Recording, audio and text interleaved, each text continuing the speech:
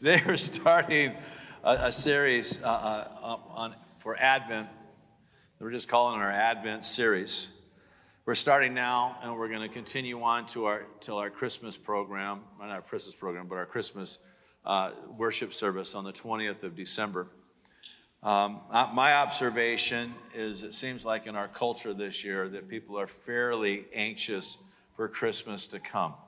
If putting up Christmas lights is any indication of what's taking place, everyone's putting up their Christmas lights like the day after Halloween. It was just, November 1, putting up Christmas lights. And so I had to keep up with the Joneses. For the first time in the history of my marriage, I have all my Christmas lights up before Thanksgiving. It was kind of a wonderful feeling. As I was looking at Saturday, some of my neighbors putting their Christmas lights, I just had thoughts of you suckers. And, I know what you're going through, and you're prevailing. I got mine up. But I think what's happening is people are looking for some good news. They're looking for goodwill, and they're looking for some love and some peace, and in their own way, they're trying to find something positive to reach onto, and they're going for it. And it was a blessing to my grandchildren. I took them walking on Thanksgiving night into one of the new developments near our house, and this is one of the Griswold houses, they spent, I don't know how much money they spent on Christmas lights, but they should get a community award. They got everything that could ever be bought at a store on a Christmas yard or house decoration. But they were all the lights were off. It was 8:30 at night. I think they went to bed. But my 5-year-old grandson from Los Angeles, Maverick, his name's Maverick, that's right. And Maverick went up and knocked on their door. Got the lady up and asked if she could turn the lights on, and she did. So, kind of an interesting time. I think people are looking for something positive. I think there's something naturally inside of us, as we'll talk about today, that draws us to what I'm going to say the romance of this story of God becoming man. There's just something within human nature that responds to this message. We love him because he first loved us. And it resonates in the heart of people, whether they realize it resonates in their heart or not, but it does. You can sense in the air the fact that God became man and came after us. And we can try to do the political correct thing of all the other religious seasons. I went through PIR. It's one of the other things we did on this weekend. Went to PIR and drove through the Christmas lights. And at the end, they got all the different religions, wishing you Happy New Year, Happy Holidays, and everything else, real politically correct thing. But there's something about the message of Jesus coming to us that can't be matched. We're the only religion in the world where God comes to us. The only one. All other religions, man has to make his way to God through pilgrimages and sacraments and sacred rites and denials and everything else. But we're the only religion in the world where God comes to us. And so what we want to do is spend the next 4 weeks just reflecting on this event and how it impacts our daily life. It's a wonderful story, and it's really a story that's beyond human comprehension, that God became a man. And it was interesting, Natalie, my daughter, was telling me about a theological conversation that was taking place in her van. She was driving over to my house. I have a 6-year-old Spitfire granddaughter by the name of Ramona. We call her Roro. And Roro has a spirit of faith like no one's business. And she just blurted out in the back of the van while they're driving their house, "I believe in Jesus Christ, and I believe every word of the Bible." Just making her declaration. Well, I have a grandson named Wallace. He's more of a skeptic and a scientist. He's a kind of a savant when it comes to scientific things at the age of 8. And he says, "Oh, yeah, like those stories are impossible, like a 12-year-old kid killing a giant and a man getting swallowed by a whale." And Mort, my son-in-law, the word of wisdom says, well, you're both correct. There's things that are impossible, but that doesn't mean they're not true. I remember a man named Jesus saying, with God, all things are what? Possible. And trying to explain the virgin birth is, you can't really say it. Well, what happened was, the Holy Spirit overshadowed her womb. And that's about as far as you can get, because you really can't explain it past that. Okay, God can take nothing and it can create it into something. Great book to read. It's kind of heavy. It's like eating rich chocolate, but it's called The Credibility of New Testament Miracles by a biblical scholar by the name of Craig Keener. And he has actually done studies on tracking healings across the world, miracle testimonies around the world. And he's a Baptist, by the way. And he just refutes all the skepticism of our age. He claims he can track 230 million healings. And one of the things he says is that we don't have to substantiate the healings of Jesus medically, because Jesus didn't have x-ray technicians following him around and people doing ultrasounds and everything else, MRIs to substantiate that something happened. Okay, the fact is the blind man said, I could not see, but now I can see. Okay, that's all that matters. If we did a medical exam, what happens if the testimony of science says he shouldn't be seen, but the fact that he's seen is a miracle? Now, I believe Jesus transformed body functions and stuff, but sometimes that is not the case. I've heard of people with glass eyeballs who can see through them after being prayed for. It's not medically impossible, but yet with God, with all things are possible. I've heard on the mission field where someone can preach actually in their natural language. Let's say if I go to Afghanistan, I'm speaking in English, okay? But what the people are hearing me in another language. You can't explain the miracles of God. Of God became a man, conceived in the womb of a virgin. What a incredible story. But the most incredible one, part of that, is not just even the conception of a virgin having a baby, but the fact that God came to his creation.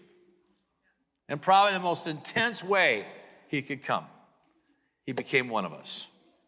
Now, my scripture today is really kind of an unusual Christmas scripture. It's not a scripture that you would look at when it comes to Christmas story, although there's a devotional book that we're actually going to give you, one per household, that we want us all to be reading together, and we're going to have daily devotionals on our devotional starting on Tuesday. It's a book called Come Let Us Adore Him, and it's a devotional for the Advent season by David Paul Tripp. He's a great Bible author and a great pastor and a great man of God. And he actually, in one of the devotionals, he uses this section of Scripture as part of a devotional reading. It's out of the book of Revelation. You know, we only look at times the book of Revelation as just being futuristic. It's just unfolding of bad stuff that's going to happen before Jesus comes. It's kind of a simple statement. That's how people kind of look at it. Versus that the book of Revelation entails the whole comprehensive plan of God. And I want us to look at the book of Revelation in that context when I read this scripture.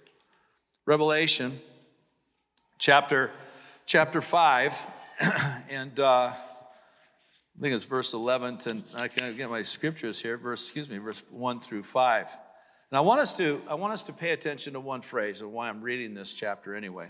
The one phrase is this, is that no one in heaven and earth was found worthy to open the scroll and to look into it. That's what I want us to focus on, because it's kind of the heart of what I want to talk to us about today.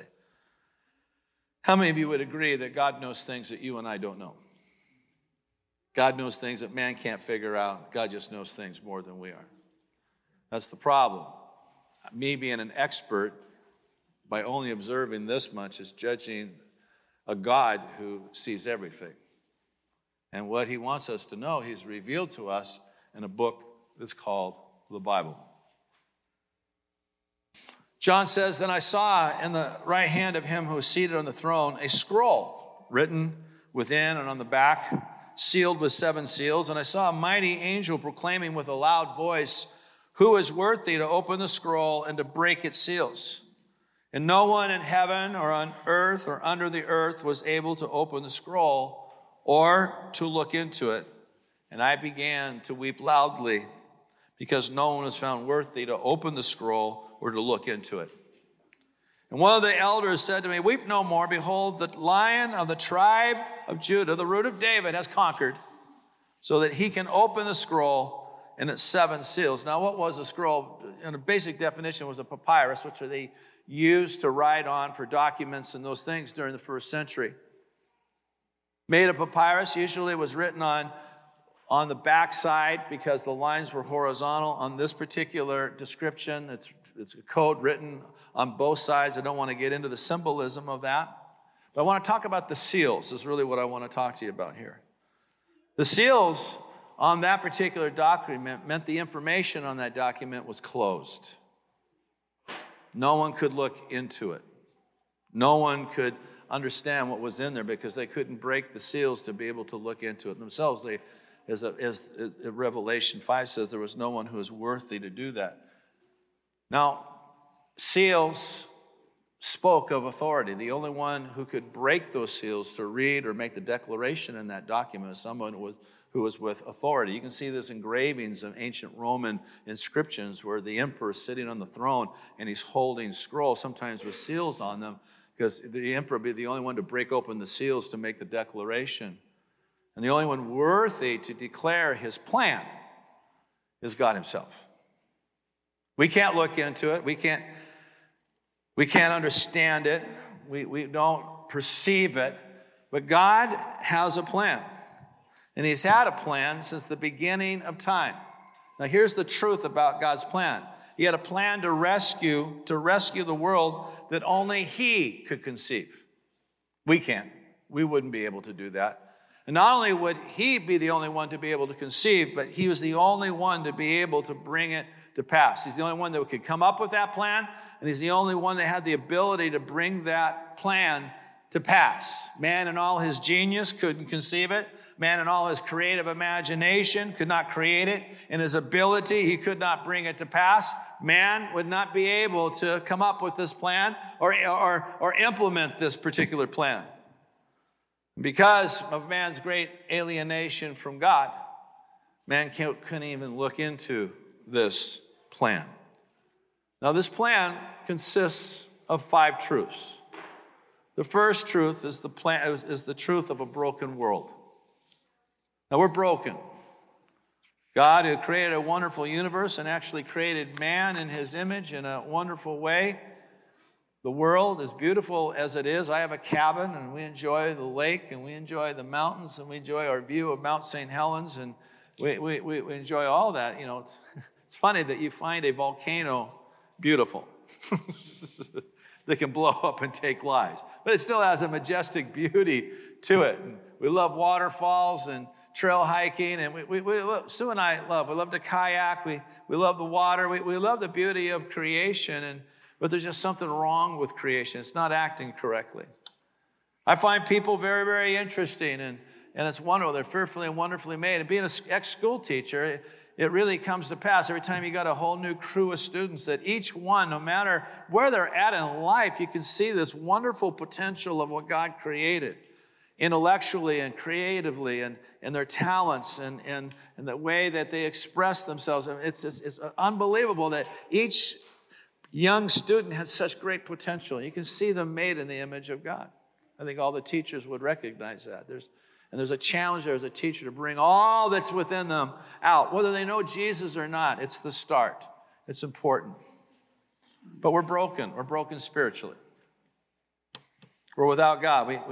We make up a lot of random, senseless statements that we call religion, but they really are horribly complex at times, and they're horribly stupid.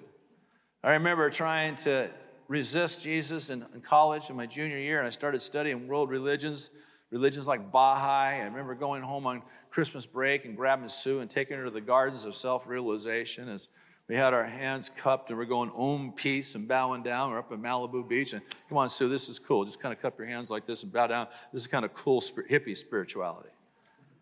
And I remember reading books, and nothing made sense to me. I mean, I didn't even understand it. This does not make any sense what they're trying to say. I was just in a forum here in August where I represented Christianity's worldview on a number of subjects, and the other people on the board, or the panel, I should say, well, one was a rabbi, and the other was a pagan priest. Kind of wonderful. And coming up with, we're dealing with what is love and what is justice and all these basic core human questions. And I remember the pagan priest sharing, and it just brought back immediately 40-some years ago those books I was reading. Just, man, A is going to Z to M, back to H, and this is making no sense at all. It's inconsistent with logic. I mean, I don't understand. I don't even know. I couldn't repeat what you just said to me. That's how complex. But she just tapped into some secret in the universe. We're a mess spiritually. We're a mess relationally. We use each other. We're hostile to each other. We manipulate, we ostracize, we betray, we walk out, we avoid. We do not live for others, and we resent deeply things. I mean, one of the first stories of the Bible, as we well know, is the sin of Cain. He murdered his brother. Over what? Over jealousy. Jealousy. He killed his brother because his brother's sacrifice was accepted by God, and he was rebuked for coming with a half-hearted presentation. So instead of looking at himself, man, I need to up my game, he decided to take his brother out. And we've been doing the same since the beginning of time. We're a mess, broken relationally. We're broken morally. Really, man's about pursuing self. The core of all moral and immoral choices are, am I going to live for others or am I going to live for self?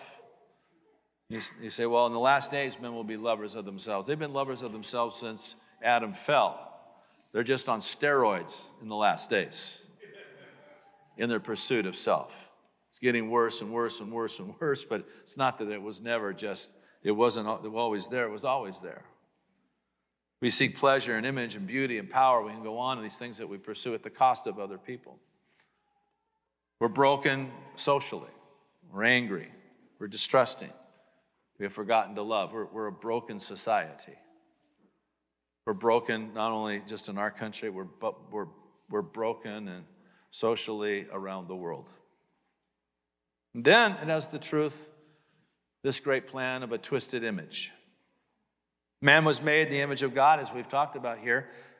And so therefore, every man and every woman is created with wisdom, created with creativity, created with logic, and given with those tools, given a mandate to take dominion. There's something in us that wants to rule the universe and rule the earth and rule our stewardship and discover secrets, and we invent things. And it's amazing how much we've advanced in just the last 20 years and even the last 100 years. If you take all of human history and just the acceleration of discovery, it's off the chart. It's off the chart what we've discovered and how we've grown. I mean, we got air travel, and we got internet, and we got Zoom meetings, we got smartphones. How many boomers remember the old days when you were watching cartoons in the early 60s? You're watching the Jetsons and watching each other on a TV screen. That's called FaceTime. Skype. And I remember thinking like a 7-year-old kid, that'll never happen. I was telling the first service, you should go on YouTube just to listen to talk shows like in the late 90s as they're discussing things like the internet, emails, and those concepts. And they're actually, these are like, all the famous, talk show hosts at that time, they're actually like laughing at the concept of an email. Oh, how silly is that? And just the last 20 years, the advancement that we have in technology and how it's changed the world. I talk with leaders around the world weekly, face to face on my iPad. Just amazing. I was with Peru here about a week ago, Argentina this last week.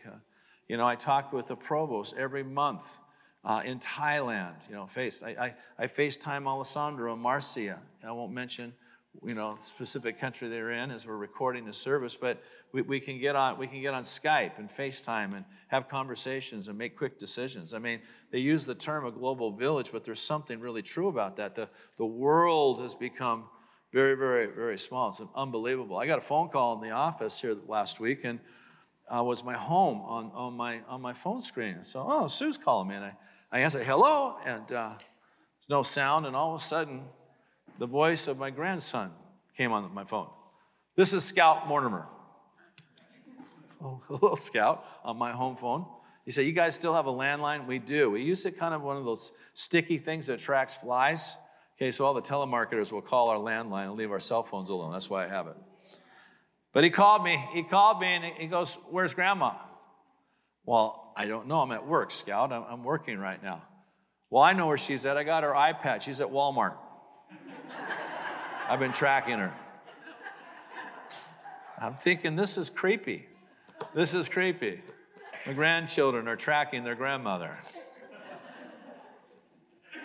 You know, in all this, though, and even in our intentions to actually become, because we're made in the image of God, to do some philanthropic thing of loving people and, you know, giving ourselves to charity, because we're made in the image of God. We have a conscience, whether we align ourselves up with that conscience or not. There's something within us that wants to try to do good to people. In all this, we really become hypocritical moralists because there's something twisted in us. There's a dark side to these things. The Bible calls these deeds dead works. And they mean nothing to God because while we're trying to do these good things, we're actually resisting Him at the same time. I was doing some studies on culture and the times that Jesus lived in and just some of the things that He would be facing as far as the culture, what it would be like to be a Jew living in the early part of the first century and what that would be like, you know, with all that was going on. And I came across an interview on NPR, of all places, of a historian and a theologian out of New York City. And he was a Catholic, but they were asking him a lot of questions about Christmas and you know, just spirituality in kind of an intellectual way, and I thought it was interesting. And he tells this story of an archaeologist by the name of Lee Levine, who actually went to Jerusalem with his archaeology pursuit to really find truth.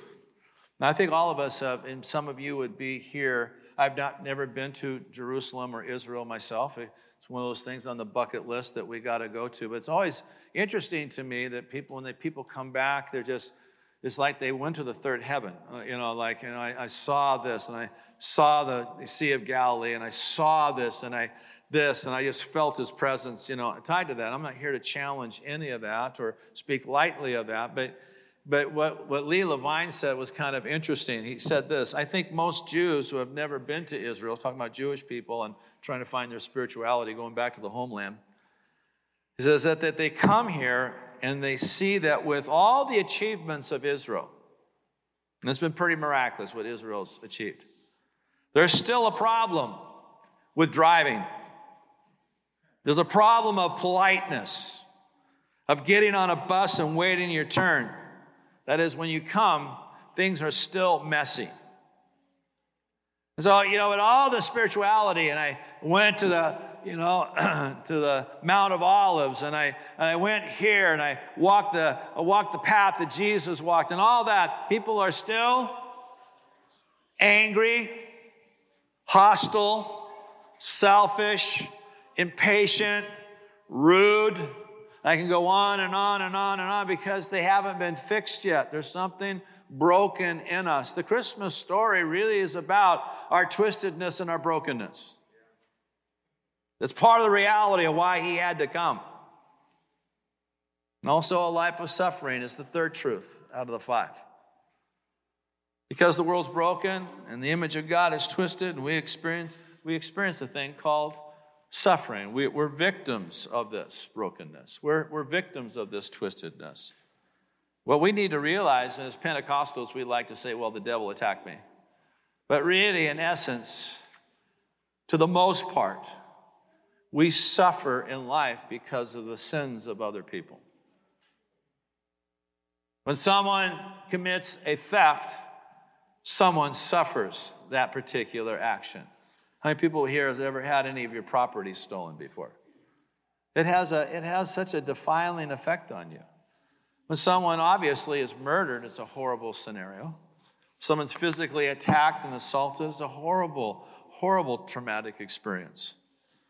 I remember facing a burglar scanning my house at 6 a.m. on a November morning one time and, confronting him. And, I slept for the next 6 months with one eye open, ready to jump. My adrenaline was up. I had a little bit of that PTSD thing ready to fight at any moment.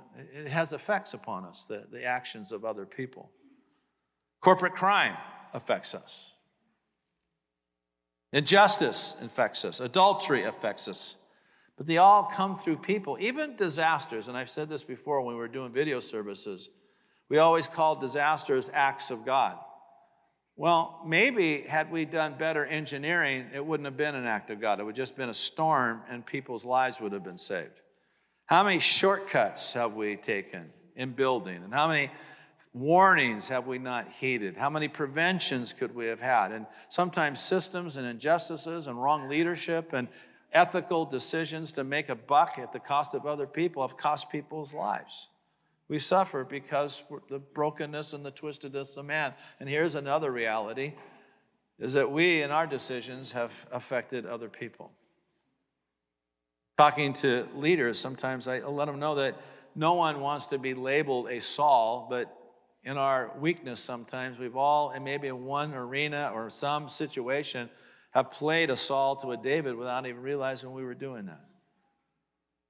Hard for us to fathom that some people have had to really work hard in loving us as leaders, working through forgiveness, working through issues where maybe we have hurt them.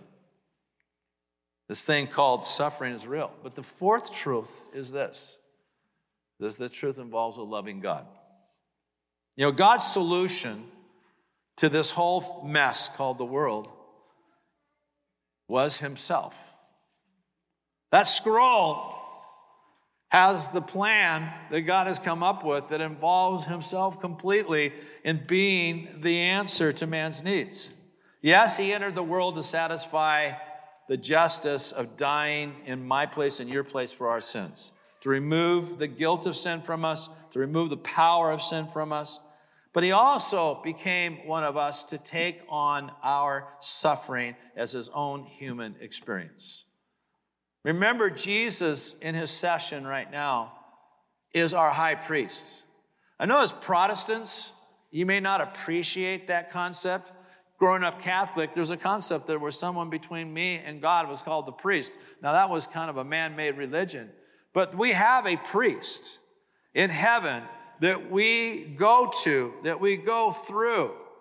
The Bible says he can be touched with every feeling of our weaknesses, just as because he was tempted as we are, yet without sin. He can feel us. He can be impacted by us. He is moved by us. So he can come and he can strengthen us. Jesus was conceived in controversy. His mother was not yet completely officially married to Joseph. Later on in John, when the Sanhedrin were coming against him, it says, we are not born of fornication. Very likely, Jesus had a reputation. His mother had him as an illegitimate child. That could be a possibility. He was conceived in a weird situation that he went through in controversy. He was the target of a murder scheme. He was part of a peasant class. A carpenter wasn't middle class. A carpenter would be the top of the line of the peasant class. Jesus grew up as a peasant. Study it out. Carpenters weren't well-paid people. Why do you think Jesus had such compassion upon multitudes when he fed them? Yes, he was divine. Yes, he had the heart of God. But as a man, he knew scarcity. He tasted it. When he said, if they ask you to walk a mile, go a second mile, it could be that Jesus himself suffered that injustice and knew what it was for some Roman to throw all his gear on him. I want you to carry this for me. He may have known firsthand of what that might have been like. Can we really picture Jesus with some arrogant Roman soldier just prodding him, you carry this for me, and Jesus, knowing that he could call a legion of angels down, he carries that pack and he says, you know what, I'm going to go even an extra mile. Come on, I'm going to carry it for you further. Now, can you prove that, Bob? No, I can't prove that. But I think the probability is there.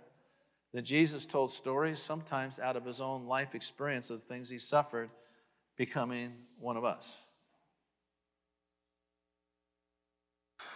He tasted what we taste so that he could give us an example of what it is to be obedient to God regardless of those things. He tasted those things so he could be the perfect sacrifice for our sins because he didn't sin in the midst of that suffering. He tasted those things so he could be a compassionate high priest, so he could strengthen us in our weaknesses. The bottom line truth is that God came to us. Last thing this involves is a divine imagination. Skylar, why don't you bring your worship team up here? As David Paul Tripp quotes in a devotional book, "Oh, Come Let Us Adore Him," he makes this statement.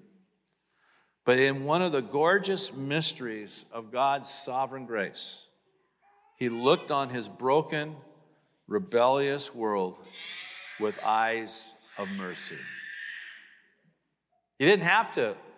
He did not have to look upon our human race with eyes of mercy. He had another alternative. That was to annihilate us. But he chose with eyes of mercy to redeem. John says, John 3, verse 17, we always love verse 16. We know that, wow, Billy Graham quotes it continually in all the sermons he had preached.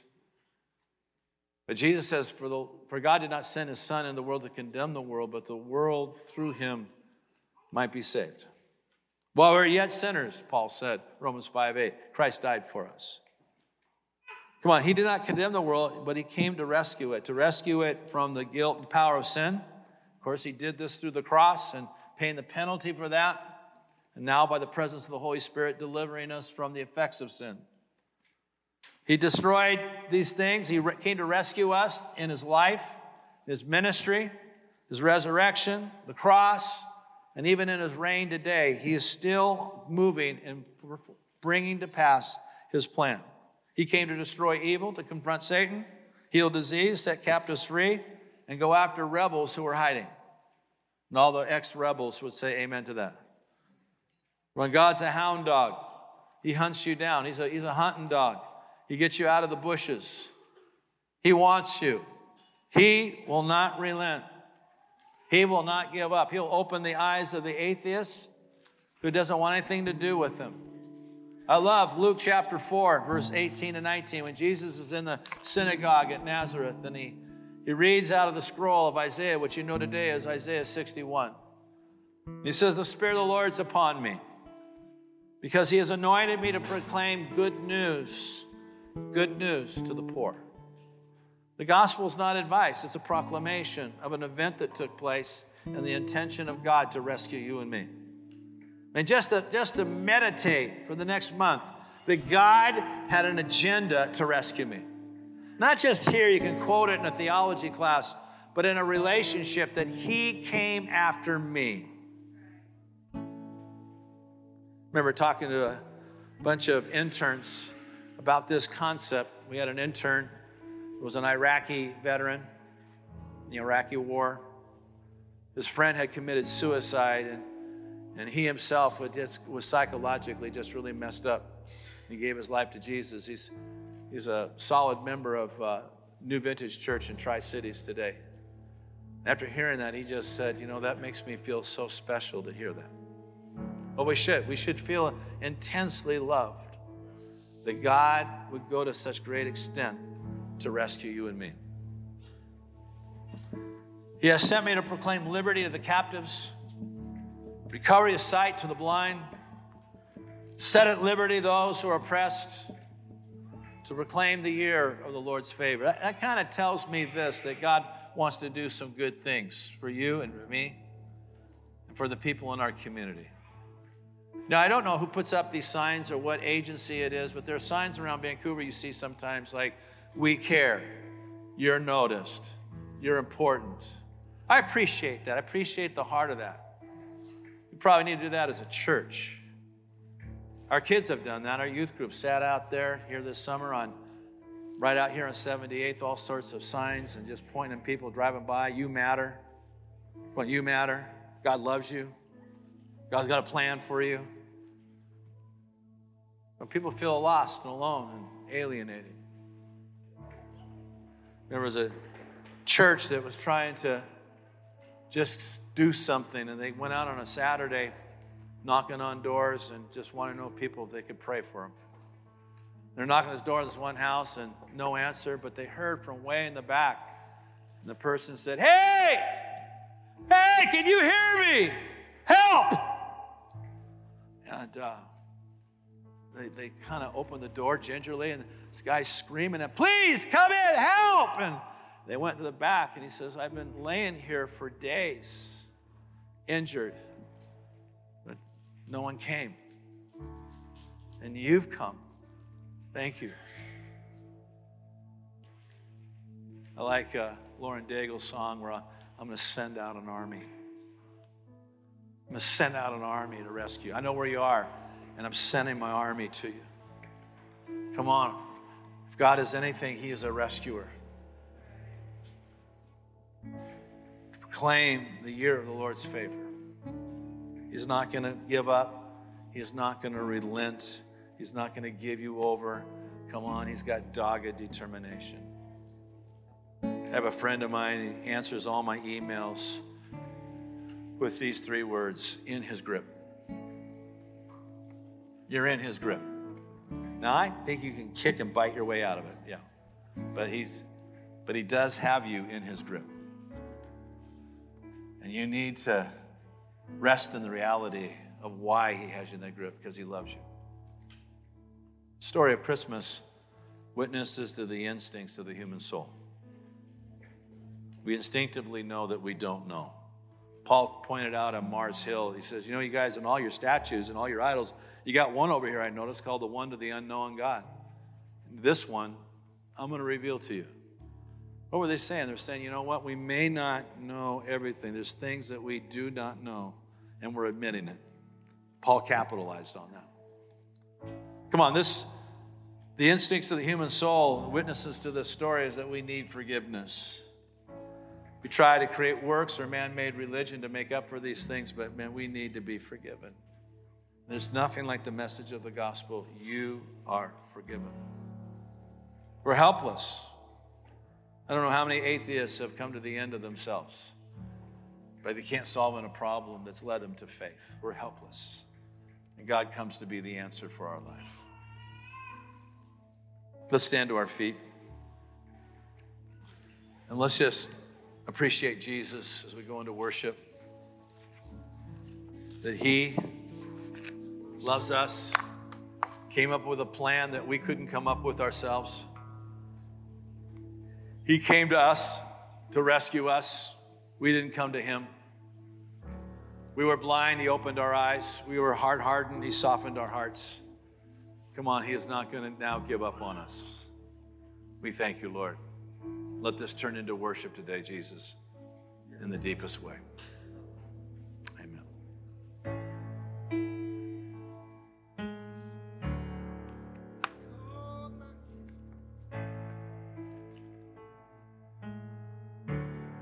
You came to save. Oh,